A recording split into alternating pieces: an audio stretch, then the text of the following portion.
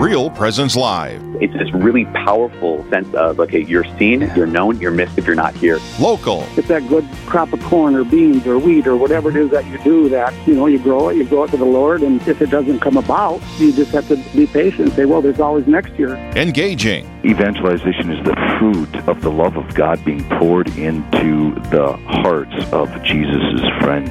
Live. This is our charism, to be witnesses of Jesus' real presence in the Eucharist.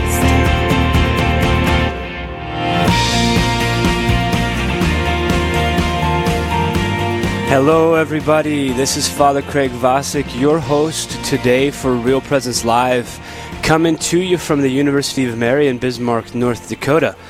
Things are happening out here, people. Things are happening out here in Bismarck.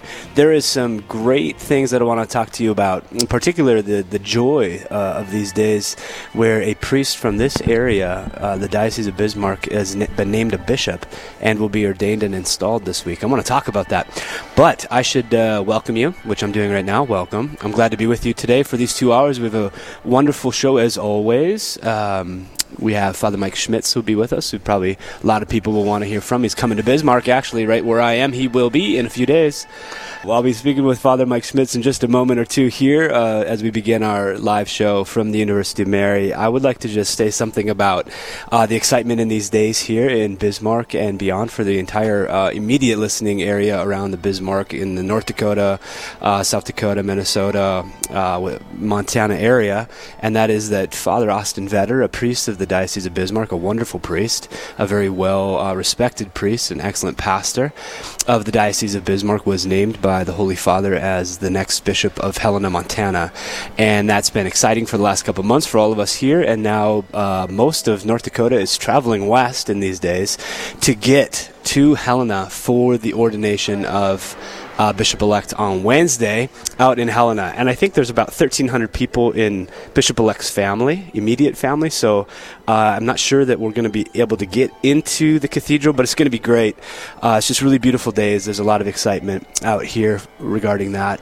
One other thing I want to just tell everybody, maybe this can prompt something for our call-in segment in a little bit with Straight Talk. I get to hang out with, I'm very blessed by this, and I'm bragging a little bit, to be honest.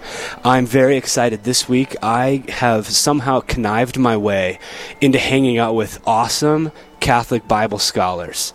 And there's an event that they all go to, the Society for Biblical Literature, which I know nothing about, but they do. And this is the place where they go every year to learn about what's going on with scriptural studies and various other things. I mean, these are guys who people come to watch speak, or they read their books. I'm going to be hanging out with these guys as they go to the place to get their formation. So the likes of like Michael Barber, Dr. Andrew Swafford, Brant Petrie, John Kincaid, Leroy Huizinga, these guys who are writing books left and right and working at the Augustine Institute and doing wonderful things in Catholic biblical studies. I get to hang out with those guys as they go to these conferences. So I'm just stoked and kind of bragging a little bit that I get to hang out with such awesome people. That's going to be this weekend. So if you have any questions about the Bible, I can text them. You can give them to me. I can text them, and they can answer me, because I probably don't know the answer. No, maybe I do. But anyway, maybe that can stoke the fires for some questions in our call-in segment later. But for now, we're going to go into our first segment of the show. Father Mike Schmitz is on the phone, probably in Duluth, but maybe somewhere else in the world, as he's getting ready to come to Bismarck. Father Mike, are you there? I am here, and I'm in Duluth, yeah. You're in Duluth for 1 day a month? Is that true? This is it. Well, 2 days. 2 days this month, so it's good. No, it's phenomenal. What a gift. I can't wait to get out to Bismarck soon. Yeah, we're so excited. We have things set up. There's advertisements on every board. There are little sheets of paper with your face everywhere all over campus awaiting for you to come, because it's really a beloved day for us here at the University of Mary to have this annual tradition, which we call Prayer Day, and that you're going to be coming out to be with us. We're just really, really happy that you're able to come. So thank you. Well, I'm pretty stoked, too, because you mentioned Archbishop-elect Bishop-elect Vetter. You mentioned his family having about 1,300 people. Was that an exaggeration, or was that accurate? It's about right. Yeah, well, one of his family members, Kristen Vetter, was one of our missionaries here at UMD a bunch of years ago. And I'm just like, yeah, the Vetter family has basically taken over. I think they're going to start calling North Dakota North Vetter or something like that, because how many Vetters there are? There's actually a place close to Bismarck called Vetterville. Yeah, so solid. It's and on its solid way. folks, too. Yeah. No, they're taking a bus. I know this. They're taking a bus. None of Father Austin's brothers and sisters, maybe one of them will be on the bus, but the bus is still filled with 50 of his, uncles or aunts, and that's a real thing, so it's really happening. That's great. That's awesome. So we're excited for a lot of things these days, and for you to be out here, Father, we're just delighted. You were out here last summer. I remember you were here. We did our focus training here at the university, and you came out for a couple different times for a couple different addresses with them, and you've been out here before, so you'll be making your return to the University of Mary. This year, you're talking at Prayer Day. So let's just talk a little bit about prayer in general. Yeah. Are we doing a good job with that? Are we not doing a good job with that? Or what do you think? Yeah, that's a great question. I think, it all depends, obviously, on the individual. One of the things that in preparing for the Prayer Day, some of the things that have really come to the surface are along the lines of, I would say that a year and a half ago or so, one of our students, he was a senior engineering student he's been in the community, on campus for a while. He's getting ready to graduate and to leave. And he said, "Hey, Father, what do you think? How do you think the community's doing these days?" And I said, actually, I think it's really healthy.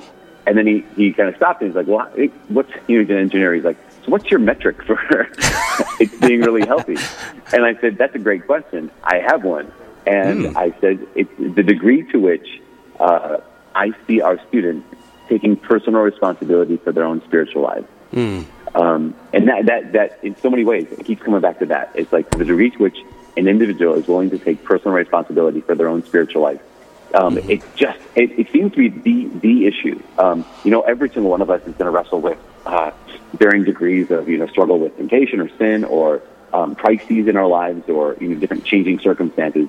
But when a person becomes a man or woman of prayer, absolutely everything. I don't want to say changes in the sense that it's not like it all of a sudden gets better, obviously. Right. But there's something about it that you are now a person who knows how to feed yourself, and that's another piece there too. Is if you're taking responsibility for your own spiritual life, it's that involves something like what it is to feed yourself. You know what it is to. When I say feed yourself, I don't mean you're doing it independently or this kind of lone wolf kind of a thing. I mean, the church has given us so many resources, including community, including the sacraments, and you know how to go get them. You know how to, so here's an interesting thing. I might mention this in the talk. We had a psychologist come and visit the priests and deacons of the diocese. We had a presbyteral assembly and whatnot, and clergy conference, we call it. Yeah. And one of the things he said, and it just was so simple and almost so simple that it was simplistic, but it wasn't. He said, two of the most difficult things people need to learn how to do as a part of growing up, becoming adults, is putting themselves to bed and feeding themselves. And it was like, what? No. And some of these older guys looking around going no, that's ridiculous. And he says, no, think about it. When you're growing up, you go to bed when your parents say, okay, now it's time to go to bed. And you eat when someone says, okay, stop now. We're going to have lunch, or stop, we're going to have supper. And this is what you're going to eat. And when someone stops telling you what to do, you have to at some point be like, wait, I need to make the decision of when it's time to go to bed. I need to know myself and be the adult, right? Take my responsibility for myself. Mm-hmm. I need to, I'll talk about with some of my married friends, especially in the first couple of years of their marriage, but, even later on, who say if their wife leaves for a weekend, it's like, oh my gosh, it's the worst. I slept on the couch. I had pizza boxes, and McDonald's wrappers around, and what happened to me? I thought I was a grown up. I thought, well, yeah, you have that complete freedom, and it's hard sometimes, not always, but to put yourself to bed on time and to feed yourself in a way that is healthy. So spiritually speaking, that is also true. That's one of the reasons I'm really excited to go to UMary, is because if a person hasn't done this yet in their life, college is a really great time or season in their life to say, wait a second, I'm taking responsibility in these other areas of my life.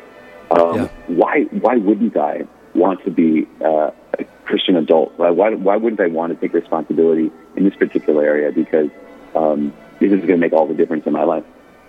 Yeah. Everybody, if you're just joining, this is Father Craig Vosick, your host, visiting with Father Mike Schmitz from the Diocese of Duluth, who is coming to Bismarck for the annual prayer day. And we're just talking about prayer and Christian adulting in a few minutes. So glad to be with you, Father Mike. As you're talking about the differences between human life, basic human life, and the spiritual life, I'm remembering seminary as far back as that was, where they said all formation is based on human formation. So, absolutely. So it's just that psychologist is talking about these are the basic things of humanity, and everything else is going to be built on that as it transitions into those other areas. So the human thing is first, but then the spiritual life, it sounds like you're saying, imitates that human life in that it uses the same principles, or we have to focus on the same sorts of things to get the spiritual life to. Now I'm thinking of the great sacramental analogy that just as a human being, if they want to go to a banquet, needs to be washed, needs to clothe themselves, put on the perfume, and arrive at the banquet. So in the Christian life, we have baptism to wash us. We have the clothing of the sacraments, and then the chrism anointing us to get to the table. So there's a great analogy between the human and the spiritual, and I'm glad that you're bringing that to our attention today, because otherwise we think that spiritual life is somehow completely different than our normal human life or something. So good. What are you finding anything, or what are people sharing with you that help them make that transition into that metric that you're talking about, which is to take responsibility? Like what indicators are you finding? I mean, they're probably just saying that, yeah, I went to the chapel, I'm going to the chapel. For them to make that commitment, are their friends challenging them? Are they? How is that happening? That's a great question. Yeah. It's so different, for so many different people. For me, what it was I remember I had an encounter with the Lord when I was about 15 or 16 years old in Sacrament of Confession. And it was just like, okay, this is real. And oh my gosh. And so then I started reading books. I didn't know how to be a disciple of Jesus. I knew how to go to Mass. I knew how to do some of those things. I didn't know how to pray. And so I had a bunch of books laying around because my mom had a bunch of these books on saints and books on prayer and whatnot. And so what I did was I read those books, and I read stories of people who'd say they would go into adoration. And I'm like, well, I need to go to adoration then. Apparently that's what saints do. And so I want to be a saint. Right. So for me, it was reading about other people, and I'm like, well, okay, I'll ride my bike over to the church. But on campus, one of the things that comes up again and again is one of our students will say, I'll ask them, how did you start coming to the chapel? How did you start coming, to Holy Hour or whatever? Mm-hmm. And they'll say, so-and-so invited me. Or so-and-so challenged me to, hey, I really invite you or challenge you to get in X amount of prayer a day. And like, really? How? And then taught them how. And that's a big thing. I don't maybe for the prayer day, but for all of us, it's one thing to be told, hey, you need to pray. It's another thing to know how to pray and to be told how to pray or taught how to pray. One of my friends, his name is Mike Gormley. He teaches down in Texas at a parish, and he had this line that just has stuck with me. He says, as Catholics, for the most part, we were not taught how to pray, we were taught how to repeat. And that sense of just like, okay, I know my prayers, but that's not the same thing as praying. And so if I thought, and I did, for many years, that okay, the apex of prayer is just I go in and say all the prayers, or read all the holy cards, or do whatever. And that's not bad, but at the same time, it's not the fullness of what God wants in that dynamic relationship. Yeah. But how am I supposed to know that if someone's not going to teach me? Right. And so that's one of the big differences is someone who steps into someone's life and says, I invite you or challenge you, and then I'm going to help you. I'm going to show you how to do this. Yeah. My heart right now is bursting to launch into about a 45-minute conversation on this exact point, Father. Thank you so much for at least saying something. Good. Okay, you're going to be, we have a couple minutes left. You're going to be at UMary Prayer Day. That's this Wednesday. What are we expecting here? What's happening? You're coming? That's a great question. I'm going to be there, and I'm going to do exactly what they tell me to do. Are you going to give us a talk? What are you going to talk about? Yep, there'll be a talk. I don't know if there's breakfast as well. I don't know. I don't know where it's going to be. All I know is I'm going to show up ready to go. I'm going to give a talk on prayer. And not just on prayer, though. It's actually, I like the title of the talk. It's called Christian Adulting.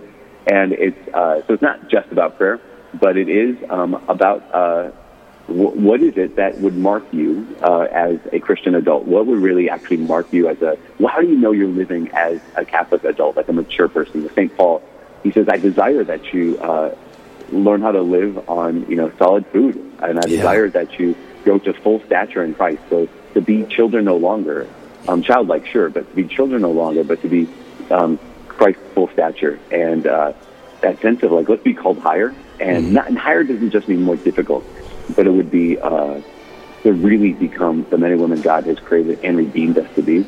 So I don't know if that sounds really general and vague, but I'm going to talk on that, and hopefully it goes well. That'd be great. Father Mike, thanks for being with us today. We're going to move into our next segment, so we look forward to having you here on Wednesday. All right, God bless, Father. Wonderful. That's Prayer Day. Registration 9:15 on Wednesday, keynote at 10, and a lunch at 12:30. This is Father Craig Vosick from the University of Mary. You are listening to Real Presence Live.